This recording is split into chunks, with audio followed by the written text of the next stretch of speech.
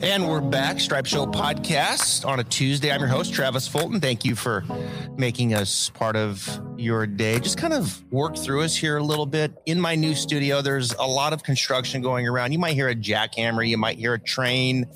You might hear a snow blower. No, you're not going to hear that here in Florida, but there's some things going on. So just kind of work through us here. We got a great show as we look ahead here on a Tuesday. It is the Byron Nelson this week, another week on the PGA Tour, another tournament, good field down there in McKinney, Texas. And to help us break it down, one of our favorite guests coming to us across the pond where it's summer, 85 degrees, I'm sure. Light winds. Ben Coley, how you doing, buddy? I'm good, thanks, Travis. Yeah, I'm in Leeds, which is kind of, I don't know if, I don't think it is officially, but it'd be the Windy City over here for comparisons with Chicago. But yeah, it's not summer yet. But I'm promised a heat wave. Okay. Hopefully next week to coincide with the PGA. I'd quite like to spend my mornings in the garden before getting down to the serious business of a golf tournament. So we'll see. A serious business. That's a good leadway here, I think, into this next discussion. There's a lot going on in professional golf. I had Daniel Rappaport on yesterday with Digest and his monthly catch up with us. And, you know, I'm doing the run of show. I'm like, man, I got to fit all of this in. There's so much I want to talk to him about. And of course, we're going to get to this week's PGA Tour event here momentarily. But one of the big topics is this LIV series, which is backed by Saudi Arabia, of course. I know you've been out there on Twitter. You need to follow at Ben Coley Golf. Really good follow. And I always enjoy your perspective. And, you know, I don't want to just lob this to you in a way of, hey, what do you think of the Saudi Arabia League? But, of course, some of the guys now are coming out. Lee Westwood over there had some things to say. As you kind of evaluate listening to Lee Westwood, listening to Sergio Garcia on Thursday, quote, he can't wait to get away from it. He's only got 2 more weeks on the PGA Tour, implying that he is going to go over to the Saudi League. As all this comes out, how does it line up for you? Yeah, it's my thoughts on the tour itself are fairly clear. I think the world would be better off if this wasn't happening, and I think it's incumbent upon people to use whatever voice they have if they do share that view. I should be fully clear. Like I'm not what you call a proper golf journalist. The guys who spend every week on the tour building up their contacts books. And I know you had Dan Rappaport on last night. And there's some of the guys over here who spent their whole working lives in the press rooms. They know better what's going on than I do. But we are at kind of a crossroads. Today, Tuesday, is the deadline for players on the DP World Tour to request an exemption to play in an event on a different tour, that being the one that takes place a week before the US Open. So more's going to come out, I'm sure. At the moment, all I've heard really is a few of the more veteran players. Disappointed that one of them's Martin Keimer, who's always been very erudite and likable, and I would be eager to hear his thoughts. And I hope we get that, because we've heard Keimer the last couple of years really talk at a very deep level about his own game and the psychology of it and sport and life. And I want to hear him explain why he wants to do it, because if he can't justify it, I don't know as anyone can. But yeah, we're at an interesting point. I'm told Tommy Fleetwood's one of the names that's not going to be playing, which is good news as far as I'm concerned. But, I'm still to hear why it's good from a golfer's perspective, bar money. Fair play to Lee Westwood. He said he's trying to earn money. To that end, I get it to a degree, but I'm still to hear why you want to be playing there a week before the US Open. Yeah, it's, other than money, what is it, right? I mean, let's just read between the lines. I know they're not going to just come out and say that. They're being coached up by Liv, I'm sure, just like the PGA Tour is going to coach up their players.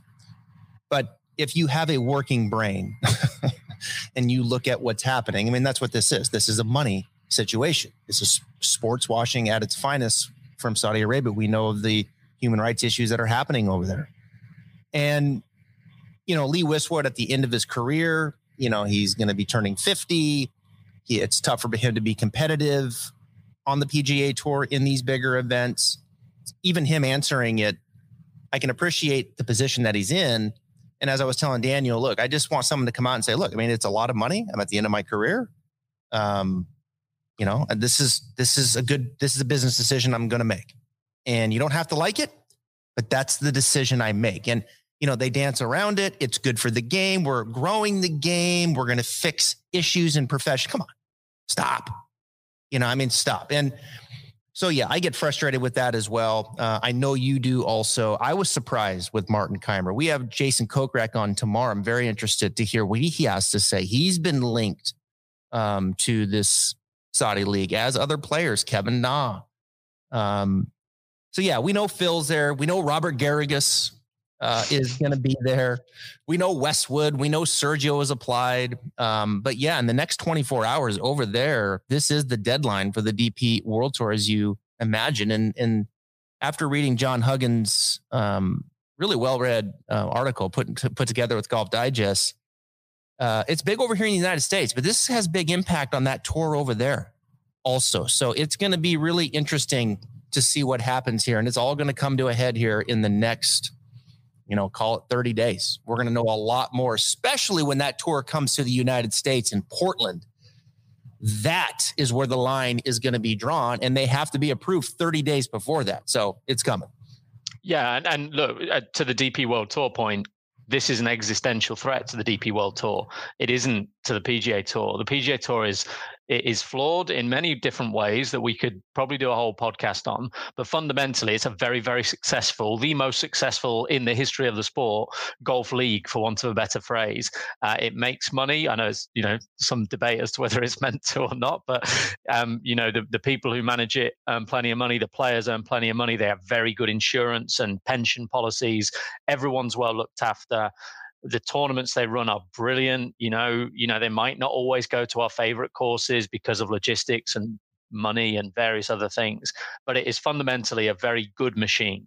The DP World Tour has had to battle some really, you can argue all you like about the management of it, but they've come through an economic crisis which hit certain staples of the European Tour harder than it did other places, Spain being probably the best example, and certainly the UK.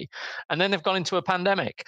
And the DP World Tour, and this is a point made in John Huggins' piece, that the DP World Tour kept going. The Asian Tour didn't, the Australian Tour didn't, the China Tour, PGA Tour China seems to have just stopped to exist, or ceased to exist for a time. The DP World Tour kept things going. They gave these players a path to make money. They gave them protections. They said to guys, look, we're not going to knock you off the tour this year. Your card is valid for another year. They've put all kinds of safety nets, and it brings into question, how much do you feel these players like Westwood owe a tour? And that's a difficult one, because, I've gone back and forth on that a little bit myself. But one thing's for sure, if Live is as successful as they want it to be, I don't think the DP World Tour will continue to exist. So if I've got to put my small flag in the ground, it's going on the side of the DP World Tour. And I just hope the players with the big flags do the same, and we'll be okay. Yeah, that's well said. And with that, let me ask you this one more question on this. Because over here, and this has been brought up a couple of times, and Lee Westwood pointed this out when it was the European Tour. They played in Saudi Arabia, and to Lee's point, it was, look, we played in Saudi Arabia then. Now all of a sudden, the Saudis are involved with this, and it's a problem. Are you getting some of that over there with some of the players and the rumblings? I know you're kind of tied in on that. 100%, and that, I suppose, is why when you hear, famously so far, the PGA Tour are not engaging at all with this. Whereas Keith Pelley has definitely had discussions with the people behind Live. A couple of years ago, very, very nearly went a different direction. Instead, we had this strategic alliance with the PGA Tour, which, by the way, is providing us with a world-class Scottish Open field this summer. But I suppose that's why you're not hearing the tours themselves make this about human rights, because we know, and I have big issues with this at a fundamental level, but we do know that there's a lot of grey here at the very least. The PGA Tour has operated in China, albeit not directly associated with the CCP, but it has operated in China. The European Tour, as you said, went to Saudi Arabia. The first time we saw Saudi Arabian golf on our televisions was on the European Tour as it was. So the European Tour, or the DP World Tour as they are now, by the way, DP World, a Dubai company funded by the Dubai ruling family, there's all kind of issues there as well. So that's where it gets murky, and that's why I think the tours themselves are positioning this more as a product and loyalty thing. And that's difficult for the DP World Tour because their product has been diminished. There's no doubt about that it's not what it was. But I don't think we should be too fatalistic. I think, you look last week, the British Masters was played in front of massive crowds at the Belfry, a fabulous tournament. And I think the DP World Tour is coming to understand that, and hence the alignment, that really it can be a feeder to the PGA Tour. And a brilliant one, and a brilliant pathway. And unless those pathways exist between LIV and the PGA Tour, for a young player, if you want to achieve, and let's forget the money, if you want to achieve what you dreamt of achieving as a kid, there's a path you should take and a path you should avoid as things stand. And obviously there's still stuff we don't know. But as long as the PGA Tour resists, the DP World Tour has to resist and hope that alliance is strong enough. Look, if I was a young American player and I wasn't quite ready for the PGA Tour and I had the option to go play in Europe to get my game going and travel the world and be a professional golfer, sign me up. I mean, it's kind of where we're going, right? And the DP World Tour, what they're going to do with that is it can be a feeder, yes, into the PGA Tour, and that's going to be the grand. And I think it'll be interesting to see if there's going to be like these top shelf tournaments and what that's going to be called. And then you've got your feeders into that and how that's going to work in the United States and then over in Europe. And then you've got, let's say, for all intents and purposes, AA baseball underneath that with Latino America and the Canadian Tour and those kinds of things. And, so it's just this feeder system. And that's something that, obviously LIV is not even close to even being able to sniff when it comes to that. So, there's just a lot of layers to it. And I wanted to get your thoughts on it. So I appreciate you shedding some light on your thoughts, but also just the impact over there on the DP World Tour, because I think over here, a lot of people aren't thinking about that. They're thinking about the PGA Tour and what's right in front of them. But the reality is the impact is real in the DP World Tour. And John Huggan put a nice piece together on that with Golf Digest. All right, let's fast forward here now to the PGA Tour event here. The Byron Nelson. This is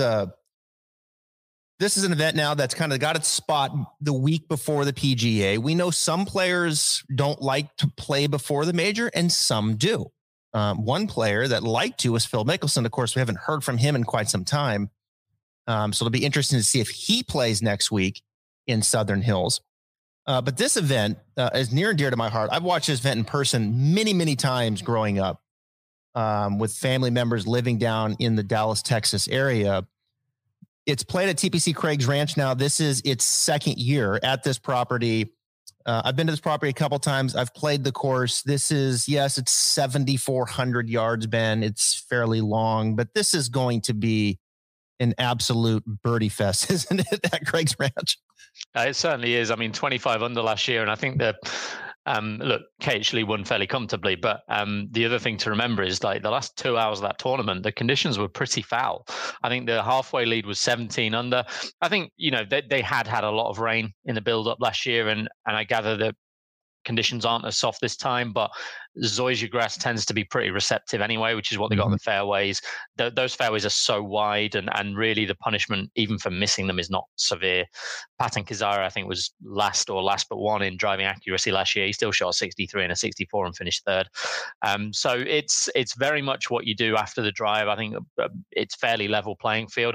Usually you think with a par 72 with a drivable par 4 that's 7,500 yards, that power would probably trump accuracy, and it does, but no more so, I would say, than any other week. So second shot and have a good week on the greens, I think, is the formula. And you've alluded to it already. I think it makes it as open as you're going to get in terms of a PGA Tour event. That's despite the fact we've got 9 of the world's top 20.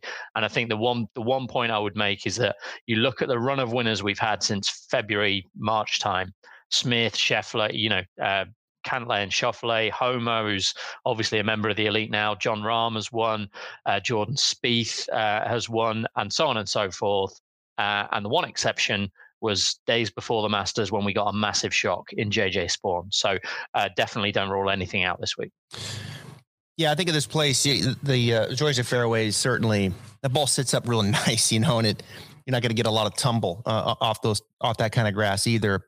But even if you do miss the fairway here, it is big. I mean, it's wide off the fairways. The rough's not going to be too penalizing. Of course, you can always going to get those occasional flyers here and there. But big greens, perfect bent grass greens. If you're relying on your short game here, you're probably going to get lapped at this particular venue.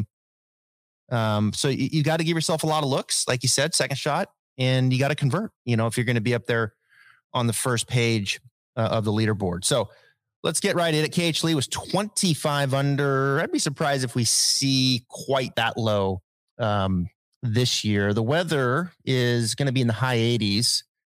And you're going to get that 10 to 15 wind, standard there in the Dallas area on Thursday. It looks like it kind of calms down Friday, Saturday, and then picks back up a little on Sunday, but nothing, too crazy here, I think, in the way of wind, which I think really is this course's defense. So without it, but to your point, I don't think it's going to be quite as soft. Yeah, it seems like it might be just a hair trickier than last year because of that. Because as any professional will tell you, it doesn't matter what golf course you put them on. If it's soft, it's I suppose last week was probably a bit different, but that was also cold and rainy. If it's soft and warm and calm, they're gonna shoot some low numbers. So I would say 20 to 22 under is probably more like it, but even so, one of the lowest scoring events we've had this year, because we've had a bit of everything so far, but probably since the century, not necessarily an out and out shootout. Yeah, we're going to go lower than last week's, folks. So if you didn't like last week, we're going to go much lower than that. KH Lee opens up at 100 to 1 here on the show. He was even a little higher than that. He's been bet down a little bit. So not very many people interested in the defending champ, who was a long shot, right? If I remember, he was he 150 or something, 100 to 1 last year? Yeah, you'd got 200 over here as well. So yeah, he was a big upset. I mean, he'd been playing well, hadn't he?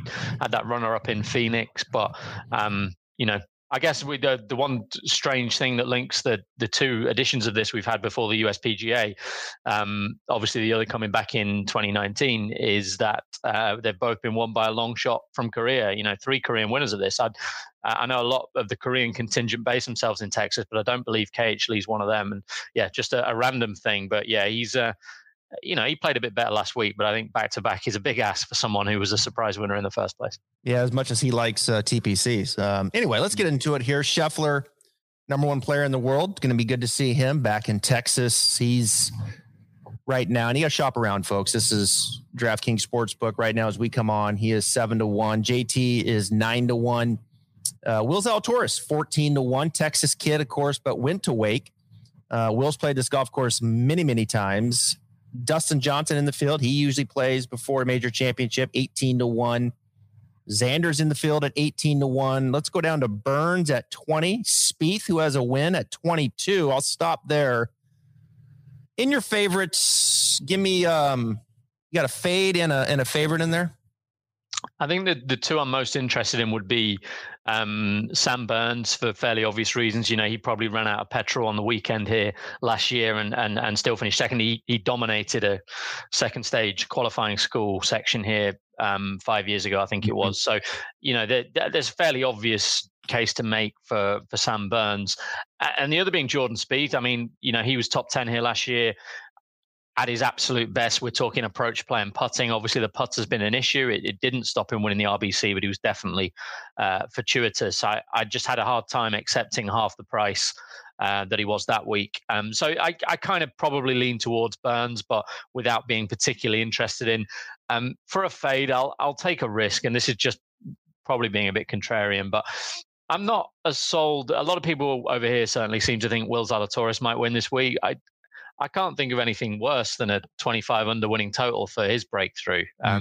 He hit 90% of greens here last year and just scraped inside the top 20. Now, you can argue he's putting better, but essentially you're basing that on Augusta, where he happens to have putted well in 2 visits. But in strokes gained terms, the last time you'll see him gaining strokes away from that was, September, October last year. So I'm happy to take on Zalatoris. I'm sure he'll play well, but to win this tournament, he's going to have to putt better than he has anywhere bar Augusta in a year. So I'm happy to oppose him. Yeah, we don't get Masters stats layered out in for the most part, but you would have to think he was probably positive in strokes gained putting at the Masters. But outside of that, he hasn't finished positive in putting since October.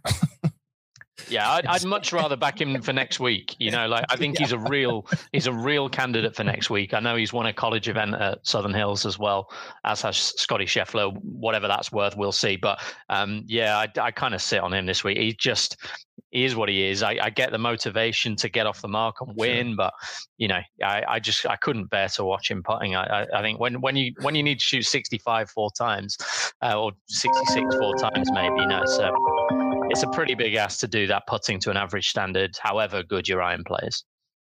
PXG has done it again with the launch of a new lineup of drivers, fairways, hybrids, and irons. The new Gen 5 golf clubs deliver significantly increased MOI, faster ball speeds, longer distances, and tighter dispersions, all coupled with the exceptional feel and sound golfers have come to expect from PXG. Schedule your custom fitting or buy online at pxg.com.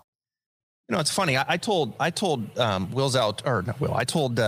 Rappaport yesterday that I thought, I'm drawing a blank, that played with Cameron Young. I thought Cameron Young would win before Will's Outdoors on PGA Tour. Interesting. Yeah. I mean, you certainly, he's been a persistent threat. I know I saw someone on Twitter earlier saying they wish he was playing this week. I think it would have been a great chance for him, certainly. But we got a good class, haven't we? I mean, we have got Davis Riley, who's obviously good friends with Will. So that'd be an interest. I'm sure they've got a little battle going on to, who can do it first. And it wouldn't surprise me if when one does, the other follows suit. But, there's a big contrast between them, actually. Davis Riley, there's a guy who might be the best putter this week. Mm-hmm. So, at twice the price, I'd probably rather play him than Zalatoris. But I know this could come back to bite me. I backed Zalatoris for the Masters, where he played really solid. His iron play actually wasn't as good as it can be. His wedges were a bit off, but I don't know. It's like I said, he nearly won at Torrey Pines when I think they got to about 14, 15 under, but it's still tough. I'm surely when he wins, it's going to be 12, 15 under and not 20, 25. Yeah. Yeah. Cameron Young's not playing this week. And of course he played with Will, and Will was the more prolific collegiate player. Of course, Will comes out, makes the splash, and he's been right there. And look, I mean, Jordan wins a few weeks back and loses 2.5 strokes gained putting. So like, hey, Travis, it can be done, right? And Will can do that. So I don't know if it's going to happen here, though. To me, at this venue, I would shy away from that. And for that, I'm out on Spieth. I'm certainly fading Will Zalatoris. We know JT's close. We know what Scheffler's capable of, obviously, in the run that he's on. I'll probably, I just can't, I'm just kind of at that. I made the decision with Xander that I'm done betting him to win. I feel like at this point, it's in there a little bit. I think he struggles to put things away. You watch Max Homa, who has tremendous win equity when he gets into these situations last week. For me, it's Burns. I mean, I'm a Burns homer, and if he's playing, I bet him. So when Burns wins, I win always. I've been on the nice side of that a couple times, but in handicapping this down, I'm certainly not betting Scheffler at 7. I find myself falling all the way to Sam Burns at 20. I mean, that's where I'm going to start. And as we continue down, I'm also going to play Hideki. I got him at 35. He's actually at 28 now. But Joaquin Niemann's at 35, Seamus Powers at 35, who's starting to make a name for himself. Koepka, 35. I know a lot of people who just get to that 35-40 range and they just automatic play it with Koepka. Adam Scott at 40. I'm interested to see if this might be the last couple tournaments for Adam Scott. His name's been rumored to be out there. There's Fleetwood at 40. Kokrak will be on the pod tomorrow, 45. And Gooch, I've played him. Call me crazy. I like Gooch here this week at 45. No, I can see the case for Gooch. I was kind of interested in him to some degree. I know this is probably over-analysis, but I wonder to what extent his mind will wander forward to the USPGA. He's from Oklahoma. It's a big week for him. I've actually got him for the USPGA at a nice price from back in January. So I'll happily see some signs of encouragement here. He looks a good type for it, doesn't he? He's a brilliant iron player. His putter's behaved itself over the last 12 to 18 months. So I could definitely see him going well, but I just wonder to what extent he might be a little bit distracted. What's your feel on Seamus and kind of the trajectory of him? Yeah, look, he's had a fantastic 12 to 18 months, very similar, I suppose, to Taylor Gooch in that he's taking his career to a new level. He started off, I think he shot 65 here on Thursday last year, ended up finishing ninth. He's obviously become a better player since. I was a bit disappointed with him last week, but I would say that there are certain events that come along and you just think, I can just ignore that form. And that would probably be one of them, the weather they had in Maryland. So, yeah, I can see Seamus playing well. He played well in the Masters, good Masters debut. And he's a birdie machine, isn't he? So I like him, but there were just, it's kind of weird to see, as you said, Hideki wasn't for me necessarily, but to see Hideki and Koepka alongside Seamus Power in the betting is kind of slightly odd. And that actually, I'm probably skipping ahead here, but that's kind of why I like Mark Leishman as well. He's probably a bit of a better player than some of these. And I thought he was, he's sort of 50 to 1 over here. And I think last week's missed cut's probably just worth ignoring. His approach play was still great. He's going to love the width off the tee here. Yep. I know they've added this to his schedule because they felt it was a good fit. Some of the guys who do his performance statistics and data analysis over here have told me that. So I think it's a great fit for Leash. And he's motivated as well because he's 47th in the world now, I think. 46th, 47th. He'd be desperate to stay in the top 50 and hopefully he can do that with a big week. I got Leash at 65. Yeah, you see, I think that's hard to argue with. He never comes up well on models because he plays the odd. He's not consistent, and he has tournaments where he misses the cut by 5. Mm-hmm. But his upside, look at his CV compared to most of the players around him. They're chalk and cheese. So yeah, and as I said, his approach play was great last week. Tee to green in the Masters, he was top 5 tee to green according to Data Golf. Played well in the Zurich Classic as defending champions. There's really not anything and he played well here last year. So I thought he looked really, really solid. Yeah, I like that a lot. Yeah, Leash right now 65 on DraftKings. I think that's. I had him written down. I haven't bet him yet, but I think you certainly talked me into that. As we work down into that range, Vegas at 55. Is there anybody hitting the ball better than Johnny Vegas with his irons? My God. It's phenomenal, isn't it? The last 2 years now, or certainly the last year in particular, his irons were amazing last week. Probably one of those, he was really bad off the tee, and there's people will understand this better than I do, but it kind of gives you the opportunity to hit those recovery shots and probably flatter yourself a little bit. But look, he's tee to green. He's been one of the best players on the PGA Tour for a long time. He seems to find ways not to win, which is slightly disconcerting. But he's been there and done it before, hasn't he? He'd be a bit like Zalatoris for me. Like I much rather wait for something a little tougher. But obviously he's got some Texas connections of his own, and he was 9th here last year. So I think he's one of those like first round leads, absolutely, but maybe not to win it. Top 20 plus 210. Vegas. Yeah, rock solid. Yeah, I like that bet too. I've actually got that at Vegas plus 210. Here's 3 names I want to throw at you. 3 interesting names here in the middle. Give me rate these in order for me. Like your best, the one you like the most here this week. 1, 2, 3. Ready? Maverick McNeely, Jason Day, and Aaron Wise. So McNeely first. He's my headline selection this week. Big hitter, approach play massively improved, dynamite putter. It all adds up to a good course fit. He came through Q School here the same year Burns did.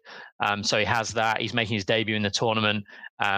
Loads of incentive. He's just hovering around outside the top 50 in the world. Don't think he'll be distracted by the fact he's playing the USPGA next week. I think he has an outstanding chance to play well here. Aaron Wise, I liked, but there's just that nagging doubt about the putter. I know that's kind of a theme with a couple of these I've mentioned now, but he's a past champion at Trinity Forest where he shot whatever number it was, 25 under. He can do it, but I wouldn't. I think what we saw in Mexico, where he has one really bad day, is probably the sort of thing we should continue to expect. But I would still have him ahead of Jason Day. I liked how Jason played last week. It was good to see. Apart from that 2 hours on Saturday where things unraveled, his approach play was much better. But he said it himself during the tournament, like a hard, lush course like that. He's always loved those. Merion, Congressional. Back in the day, his wins at Torrey Pines. He's always been a good, tough conditions golfer. Again, he can obviously, I think he won one of the playoff events once in 22 under in whatever it was. But right. I don't see him connecting 4 low rounds. So I hope his comeback continues. But for now, I think it will have to do so at a fairly low level.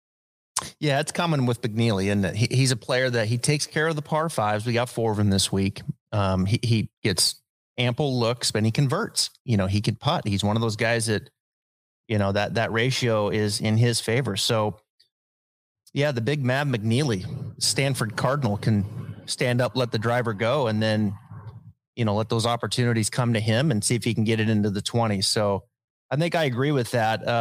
Yeah, it's funny. I've received, just more texts and DMs on Jason Day than I think I have anybody in the field, because based off of last week and his play, they're like, well, look, he only had the one bad day on Saturday and everything else was fair point. Aaron Weiss certainly gets some play. We keep coming down here. Stop me when you hear a name you like. Alex Noren, 55. Hadwin, I'm sure we'll get a little respect this week at 55. I'll probably pass. Bezaden Hutt at 60.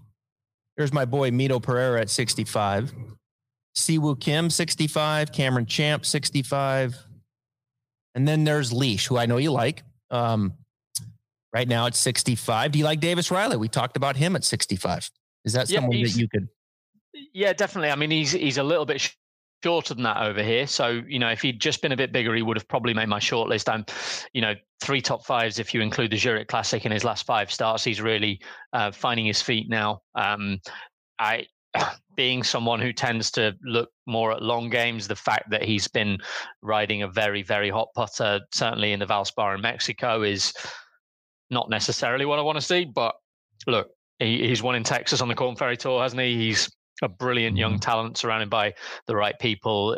He's right up there as one of the most talented young players on the PGA Tour. So if he continues to gain 2 strokes around with the putter, then, why not? It seems like a very good fit for him. Why am I drawn to Keith Mitchell at 75? Why? I was drawn to him a little bit. I'll be honest. I think he drove it badly last week, but that's kind of not too bad because he very rarely drives it badly. So you kind of think, well, he'll sort that out. Yeah. It was a weird course. I don't know about you. I kind of probably just overvaluing the Honda because I know he played well at the CJ Cup last year where he made like 1 million birdies in a row. But I think of Keith Mitchell as probably wants 12 under, 15 under rather than 20. Yeah, I think if not to win, but a top 20 potentially. I just, for some reason, I keep coming back to him. He's there. Bubba's at 75. Could be the last little stretch for Bubba too. I think Bubba's going to the Live Tour. I don't know that for sure, but it's what it feels like to me. Anyway, Munoz 75. Lanto Griffin.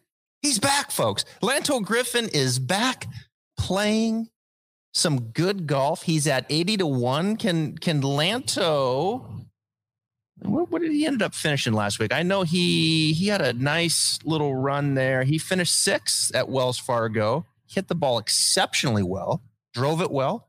Good approach game. Putter was okay. Around the green game seems to, we know Lanto, that's kind of his weakness, but I'm willing to look past that this week. Lanto, definitely, you go through this. I definitely give Lanto over Keith Mitchell the lean on the top 20 here. Yeah, he was the first name I wrote down when I started on Saturday, which when I tend to do a good chunk of my research. He's another one. He's a bit like Mitchell in some regards that I felt probably, you just that sort of tee to green game he's showing at the moment. I kind of wanted it to be a tougher course. Like he's one to definitely keep an eye on. I know again he's one of those like he was 3rd in the Amex earlier this year, so that and hopefully will come to the winner of the Amex, who I do like at a big price. I do think that's a good guide. But in general with Lanto, I just wonder if he's another who wants it a little bit tougher. But look, the way he's playing, he's clearly turned a corner. So I think he's put back to back the two best driving performances of his career. And if he keeps doing that, that's the foundations of a second win. And obviously his first one came in Texas 3 years ago. So yeah, there's a lot to like. It's interesting. Then we go, you go Harman, Palmer, Straka, Hughes. You got Kitayama now as we jump to the 100-1. And I'll tell you, Kurt Kitayama has been, we talked about him in great length last week's show. He performs again last week. You just keep it rolling with him? I mean, is he just a good play? Just keep going. Obviously, a very difficult golf course at 100-1. Yeah, I like Kitayama. He's another that's finding his feet. He came through Corn Ferry Tour. You know, he obviously won a couple of times on the DP World Tour, and again under tougher conditions. Sorry to keep saying that, but I'm not against him under lower scoring conditions at all. Because you look at his two big strengths when he's on iron play, putting. They were both extraordinarily good in the Honda. And if he's got a problem, it's that for all he hits the ball a long way for someone who's about my size, which is not very big. He's pretty wild off the tee at times. So again, you probably think this is a nice course for him in that respect. So yeah, there's loads to like about Kitayama, and he's another for people who don't have time to go wading through leaderboards from 2016 Q School, but he came through second stage here as well. So he has played the course before and has some fond memories. Yeah, last 24 rounds in this field, approach third, birdies fourth. Par fives, like to see him maybe take advantage of do a little better in that rank. But yeah, this field here, I'm gonna have to think a little bit more on the Kitayama. Right now, he's plus 500 on the top 20. Who on the top 100 and beyond? Any, as we start getting into some of the longer shots here, as you mentioned, KH Lee was 200-1 last year, winning this. As we start getting into the 100, 110s and beyond, I'm going to go Matthew Wolff, 130. I'll start us there. I was encouraged. Now you can let the big dog hunt. Better golf course for him. I'll go there. He's got firepower. He can do it. So I'll start with him there.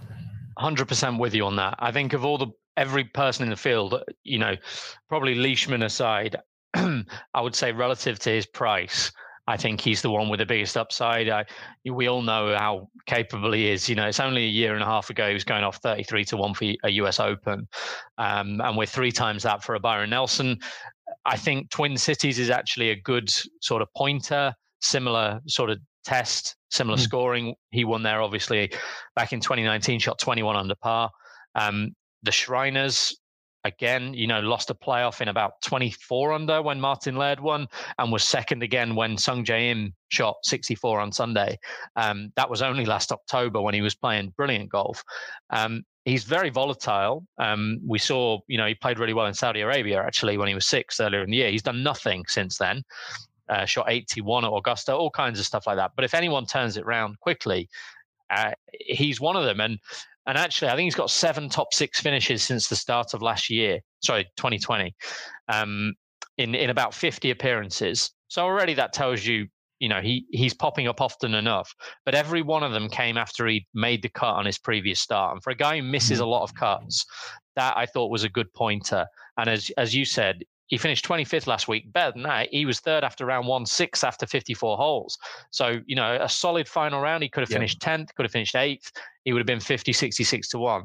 I think he's a must bet this week. And you have to accept that he might come out on Thursday and shoot 80. That's just the nature of the beast. I think he's getting into a better spot. I do. I think we're getting I think we're getting to a better place now. And he's in Oklahoma. Sorry to interrupt you, but the only other thing I wanted to add was he's in Oklahoma for the PGA next week, which is where he made his name as a college golfer. So if he needs any more incentive to build on what just happened in Maryland, then that carrot next week to go and do himself justice there, I'm sure he'll be working very, very hard, and hopefully that improvement continues. And if I had to go beyond that, I'll give you another name. I'll go Swafford at 250. Have you read my preview, Travis? Is that on your name too? Okay. I mean, those are the 2 names that I put down. Wolff 130, Swafford 250, who we know can fill it up with some birdies. So that's those are my two names in the bombs. Yeah, I mean, look, Swaffer's won 3 times, 18, 20, 23 under par. He's 32nd this season in birdie average. He's one of the best iron players in the field right now, which is not something we've always said about him. This time last year, his iron play was shocking, and hence he missed the cut here. But he returns with his iron play really good. It was amazing in Texas. He's got a Hovland-like problem around the greens, but again, this is a course where Zalatoris hit 90% of greens. They are big and they are pretty receptive. So again, if Swafford brings his A game from tee to green, we probably don't need to worry too much about the chipping. And his putting is one of those. It's kind of him in a nutshell. He can be the best putter this week. He really could. He could be one of the worst. I love that volatility, because you're getting a guy who's won 3 times and he's in amongst players who are just simply not as good. So I absolutely loved him this week. Yeah. Yeah, he finished 6.9 positive putting at RBC last time we saw him. Then he lost 2.3 the tournament before that. It's just funny to go through his stats. I mean, he'll go -7 +4. -6 +6. I mean, it's like flipping a coin on one end or the other. Who am I missing? Any other names in there as you go bombs? Maybe a top 20 in there for another bomb or so. I'll give you Scott Piercy for a top 20. I think this is a pretty good course for Piercy. I know he's, a lot of people will think, okay, well, Scott Piercy's probably done his winning now, and that may well be true. But his last 4 starts have been 12th, 21st, 33rd, and 37th. At various points, he's been top 10 for putting. He's been top 10 for approach players, drivers, kind of around average, but solid enough. You think of him at his best, you think of courses like Scottsdale, like in Reno, where you just got to pile up birdies. He shot 9 under in round 1 at Twin Cities the year Matt Wolff won, which is another, again, as I mentioned, that's a course I do like as a guide to this. I just think he's playing a bit better now, and it's his kind of test. And he's got a very good record in the event. I know it's moved around. He was a real 4-season specialist. Then he was second at Trinity Forest when he famously or semi-famously didn't make a bogey and came second behind Sung Kang. I'm fairly hopeful he can play well, because he seems to be in a good place. Justin Leonard's in the field. He wasn't on my list, I'll be honest. Leonard is in the field as he gets ready for he was on the pod, 3 weeks ago, 4 weeks ago. And he's going to play a little bit starting in the fall on PGA Tour Champions as he turns 50. Did I see Andrew Loop in the field too? I think he is. He came through the Monday qualifier, didn't he? Andrew Loop, yeah. It's been a long time. Wow. We're talking massive long shots here. I've put up a tip at 750 to 1 over here this week, which is the first, probably one of the 2 or 3 times I've ever done that. Obviously, I would expect it to be a losing tip, but I did keep going back to Austin Cook. And won the RSM in 21 under. He was part of the playoff with Martin Laird and Matt Wolff in 23 under in the Shriners. He shot 22 under and came 4th in the Barbasol. Once upon a time, as a Monday qualifier, he looked like he might win the Houston Open the week before the Masters. He's got good form at Southwind, which is Zoysia grass fairways, which, I don't want to play too much into that, but it's something. And last year he came here, he missed 11 cuts in a row. He opened with a pair of 68s to be 27th at halfway. He faded. I'm not surprised. He was in terrible form. This time, I think the key is his form doesn't look very good again, but his approach play has been good the last twice.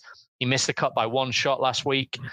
He missed 3 5-footers in the second round. It all suggests to me a golfer who's lacking confidence, which is not ideal. But if you're talking low scoring, capable with his irons and his putter, slight improvements lately, and actually played okay here last year. 750 to 1. That's my real long shot. Wow. And we are talking, if there's an event where you take a chance, I think this is the one. Yeah, sure. That's fantastic. And I'm looking at a splits. His best surface, bent grass greens. So there you go. A lot of things lining up for Austin Cook, the 2017 RSM champion, in the field this week. On that, folks, we've got to bring the show to an end, because that was brilliant. I love that. Scott Piercy, top 20, and Austin Cook, plus 700. Those are your bombs. Don't forget Wolff at 130. Swafford, another one that we both like at 250. You've talked me into Leash. I had him circled 65. And I'll tell you, one of the first names for me that I put down was McNeely, and just listening to you talk about him, this is a young man that's coming. It feels like Cameron Young's going to get a win here in the next 3 months. I would put McNeely right there, perhaps behind him. I think he's close as well. So before we go, who gets their first win? Will Zalatoris or Cameron Young? That was a off the record debate I had. I'm going to be boring and say Zalatoris will beat him to it, but I understand. Look, the point is, if you were going to bet on it, you wouldn't be betting evens, would you? So I can understand, you might see the value in Cameron Young. Listen, they're both great players, and it'd be fun to see if they can make the Ryder Cup next year, or even the President's Cup this year. Yeah. But it seems crazy that Zalatoris wasn't really considered properly for the Ryder Cup last year, and Sam Burns didn't make the side either. So we're sort of quaking in our boots over here a little bit, but hopefully Rory continues the resurgence and we'll be all right. The Americans are deep right now. It is, my goodness. There are so many good. I mean, Scheffler now, who just barely made the team, for crying out loud. Him and Burns. I picked Burns, and everybody else is on Scheffler, and can't argue that. The way he went out and beat Rahm in the singles, and obviously has now propelled him, I think. I mean, since that moment, 4 wins, number 1 player in the world, Masters champ. He's the favorite here this week at 7-1, and he'll be up in Tulsa for the PGA Championship next week. Let's hope Tiger and Phil are there. Let's bring it all together in one spot, and let's hug it out. Everybody just hugs it out, and we all just move forward and play professional golf. Hey, Ben, you're the man. Appreciate it. Go follow him at Ben Coley Golf on Twitter. He's the head of editorial for sportinglife.com. Appreciate your time, buddy.